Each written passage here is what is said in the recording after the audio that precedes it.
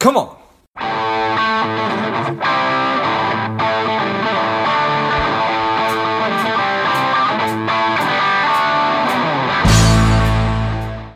Hello, dear listener. Before we get into today's show, quick ask. If you find value in today's show or you've gotten value out of a previous show, please leave us a quick 5-star review. Be super grateful. Thanks a lot. Jen, are you ready? I am ready. I like it. I'm ready. The people are ready. Let's go. Welcome to Money Savage Engaged. This is George Grumbacher. Jennifer Goldman is a CFP. She's the founder and business transformation specialist with Jennifer Goldman Consulting. I'm excited to have you on. Jen, tell us a little bit about your personal life, some more about your work, and why you do what you do. Yeah, so personal life and then professional. Personal, married, 2 kids, a dog, definitely entrepreneurial blood, and the daughter of teachers, which is really important. Explains why I do what I do. And professionally, consulting to business owners, but mostly around running a great, profitable business. So in essence, it's all about financial health.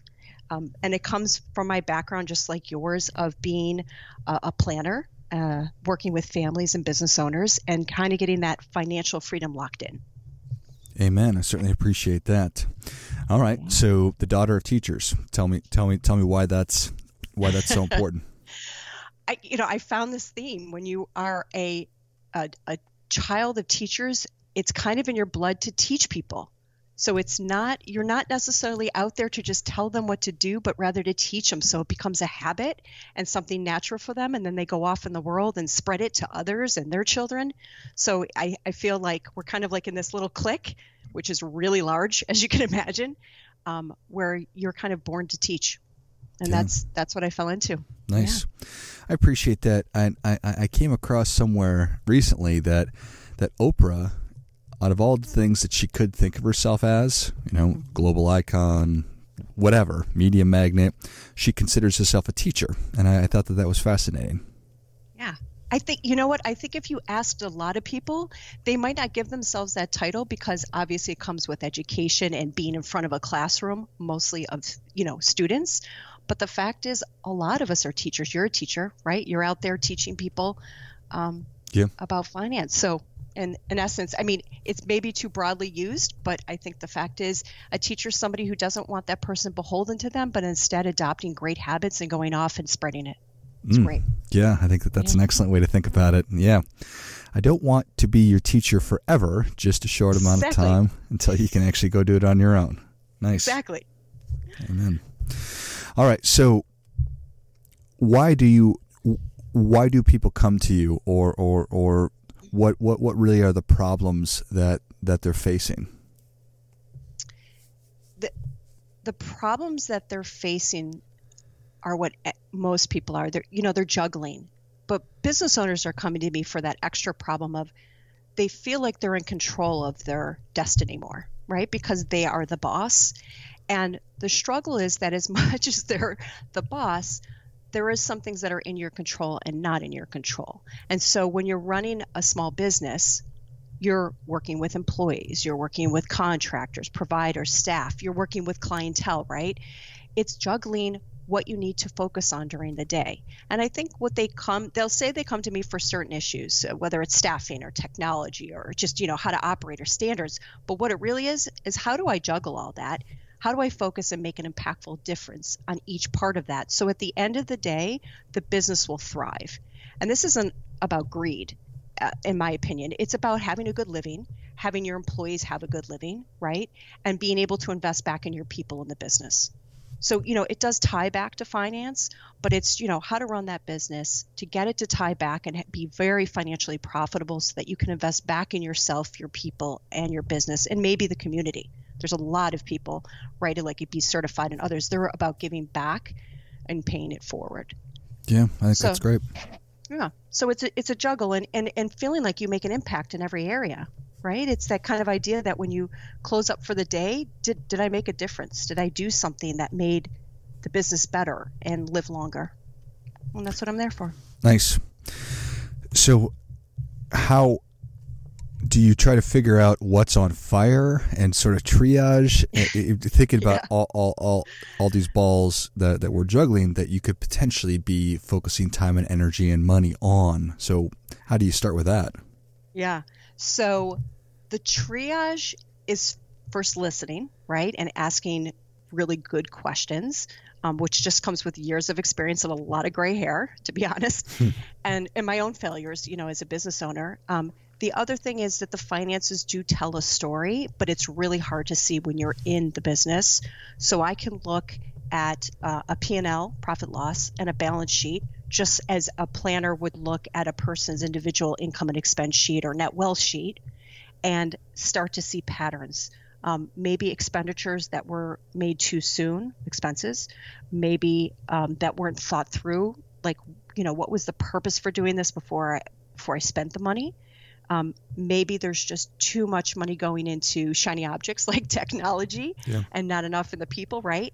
So, looking at the finances, both of the business and, if need be, personally. I usually don't get into the personal because once they learn how to look for patterns and information inside of the business finances, they can parlay that into their personal. And again, this goes back to being a teacher, right?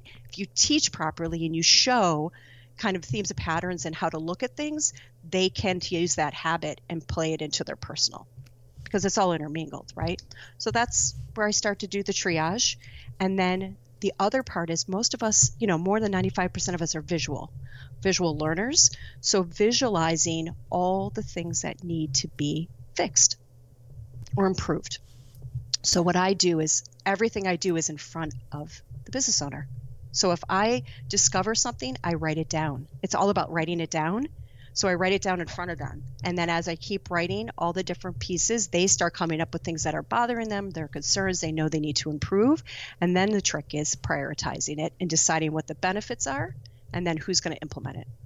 So it's all about visualizing that entire mucky muck. Right. And then putting it together. And by doing that, not only do they visually get to take it in, which is easier for them, but they start to buy in to what they should do first, second, and third because their gut kind of drives them. It's actually kind of, I sound like a geek. It's fascinating.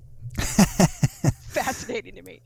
No, I certainly can appreciate that because you start talking about just these probably some big changes that you're going to make, and here's the strategies we're going to implement, and it's like, okay, that's so abstract, and I sort of get it, but I don't. But if you're able to visually show somebody a timeline, and here's the next step, and here's the next step, then it's like, okay, this is doable, it's actionable, I can totally buy into this. Right. I mean, you know, right? It's like those habits, this idea like we're trying to reach this ethereal goal. And I say, well, if you can just make those small changes or those small steps or progress, right? They call them baby steps. You feel so much better. And as long as you know the end game, like where you're headed, which, by the way, will shift and change over time anyway, at least you feel good about it. And then actually that gets you to do the habit again and again and again. And all of a sudden it becomes natural. That idea of improving yourself or improving the business and changing becomes part of your DNA. And I certainly, again, I think that there's immense value in representing this visually. What I wanted to ask was how hard is it? Is this an emotional decision that gets made? Is it logical? Does the visual help to bridge that gap? That's a great question.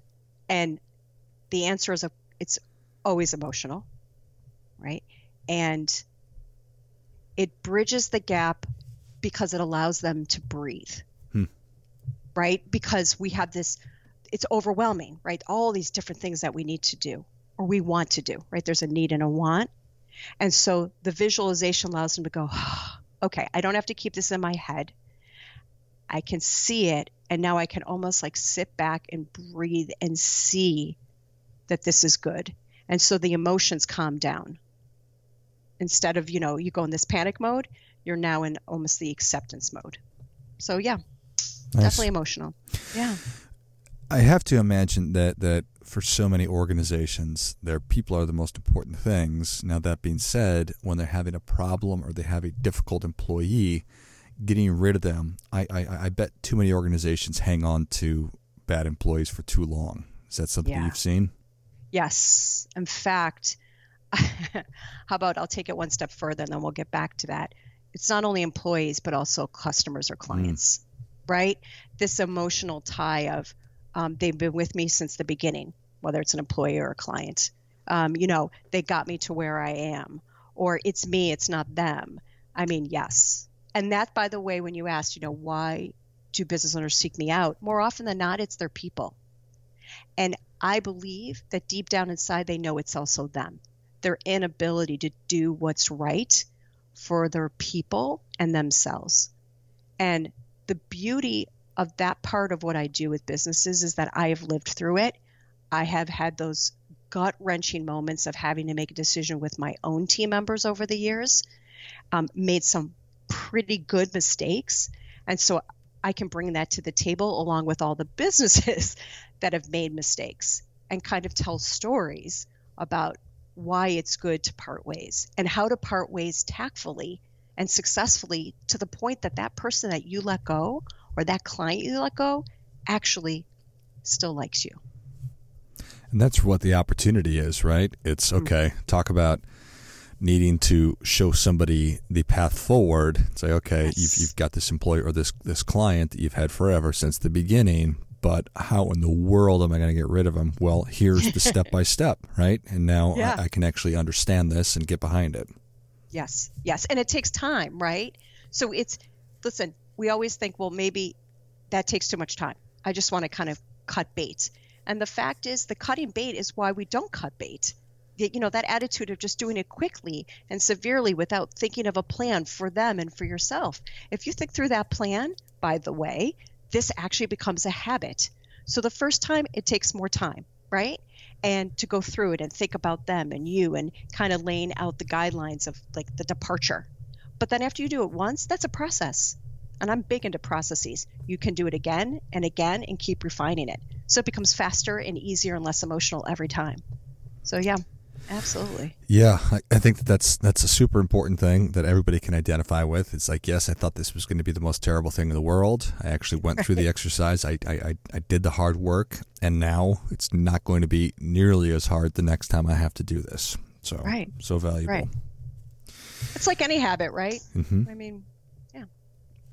So we're obviously living through unique times right now, and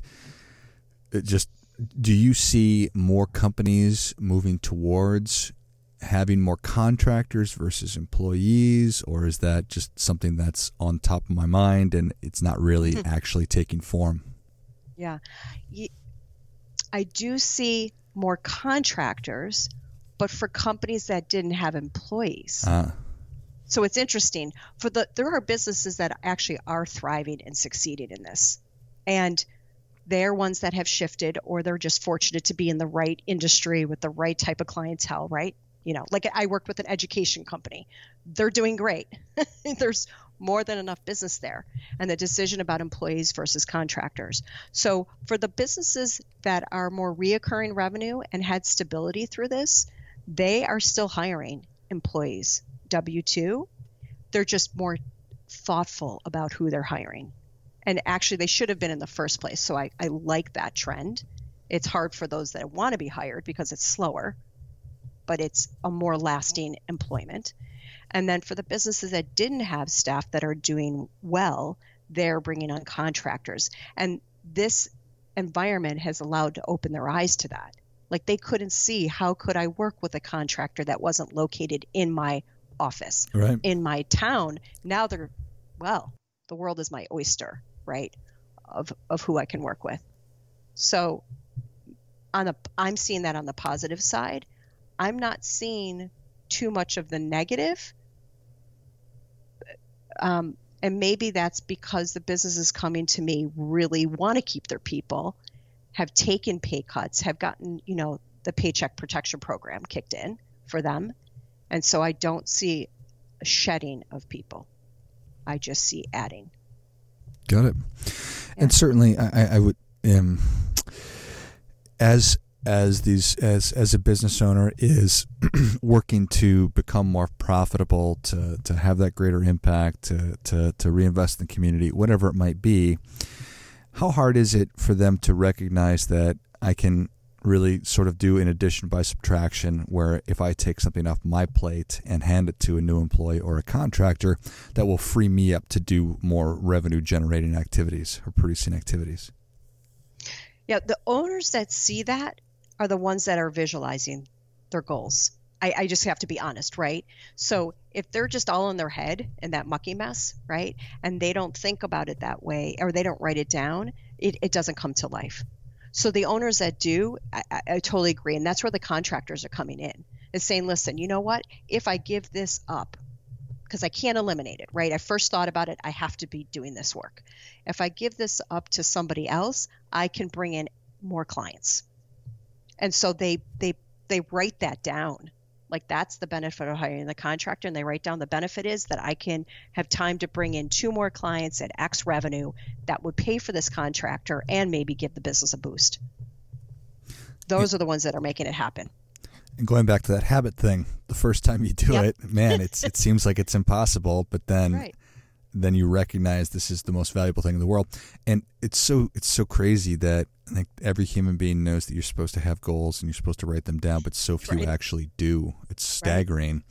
But as those words leave my mouth, it must be something in our DNA that says, you know what, it's okay just to have it in my head. Yeah, I think so. And I also think that when you write things down, it makes it real. And we don't always want real.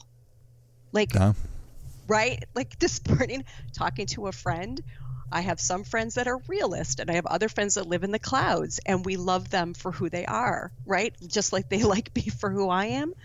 But the one that lives in the clouds doesn't want the real. And listen, that's okay if that works for them. But I would say for the majority of people, it doesn't work.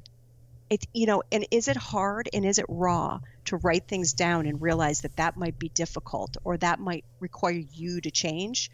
Absolutely. But time and time again, we can go to the masterminds of the world. You can read everything you want. All the best, most successful people it's about writing it down. They'll always tell you that. So at some point, you got to give in. You know what I mean? Just give in, even if it's writing down something simple. I don't care if it's the to-do honey-do list in the house or, apartment for the week. Right? Start writing, and maybe that's the point. Maybe you don't have to write down the massive goals. Write down something simple, like take out the garbage today, and then the next day write something else simple, and just get the practice of writing, and then work up to writing the goals, writing the benefits of the goals, hitting those goals. I love it. Yeah. Well, Jen, Savage Nation is ready for your difference-making tip. What do you have for them? Write it down. What else can I say? Write down your finances. Write down your goals. Write down what you want to hit, and keep it handy. Bedside, near a kitchen, somewhere. That's all I can say for a tip. Common sense. Well, that is great stuff. That definitely gets... Come on. So please, everybody who's listening, stop listening. Well, we're going to be done in a couple minutes here. Take out a pen, take out a paper, and write down what it is that you really want to accomplish, or just start with writing down a list of what you want to accomplish for the rest of today. So, well, Jen, thank you so much for coming on. Where can Savage Nation learn more about you, and how can people engage with you? Just look up Jennifer Goldman Consulting, and you will find me. Love it. Well, Savage Nation, if you enjoyed this as much as I did, show Jen your appreciation and share today's show with a friend who also appreciates good ideas. Look up Jennifer Goldman Consulting. You will find her. I will list all of those locations in the notes of the show. Thanks again, Jenna. Thank you. And until next time, keep fighting the good fight, because we are all in this together. Spending too much time on social? Is your daily screen time over 2 hours? Are you a little bit overweight? Not saving enough money? Any or all of these are familiar, Strive could be for you. The Strive 2-week online bootcamp will help you to detox your mind, body, and money, getting you on your way to a happier, healthier, wealthier, and more confident life. Go to strivedetox.com, STRIVEDETOX.com, and get your mind, body, and money right.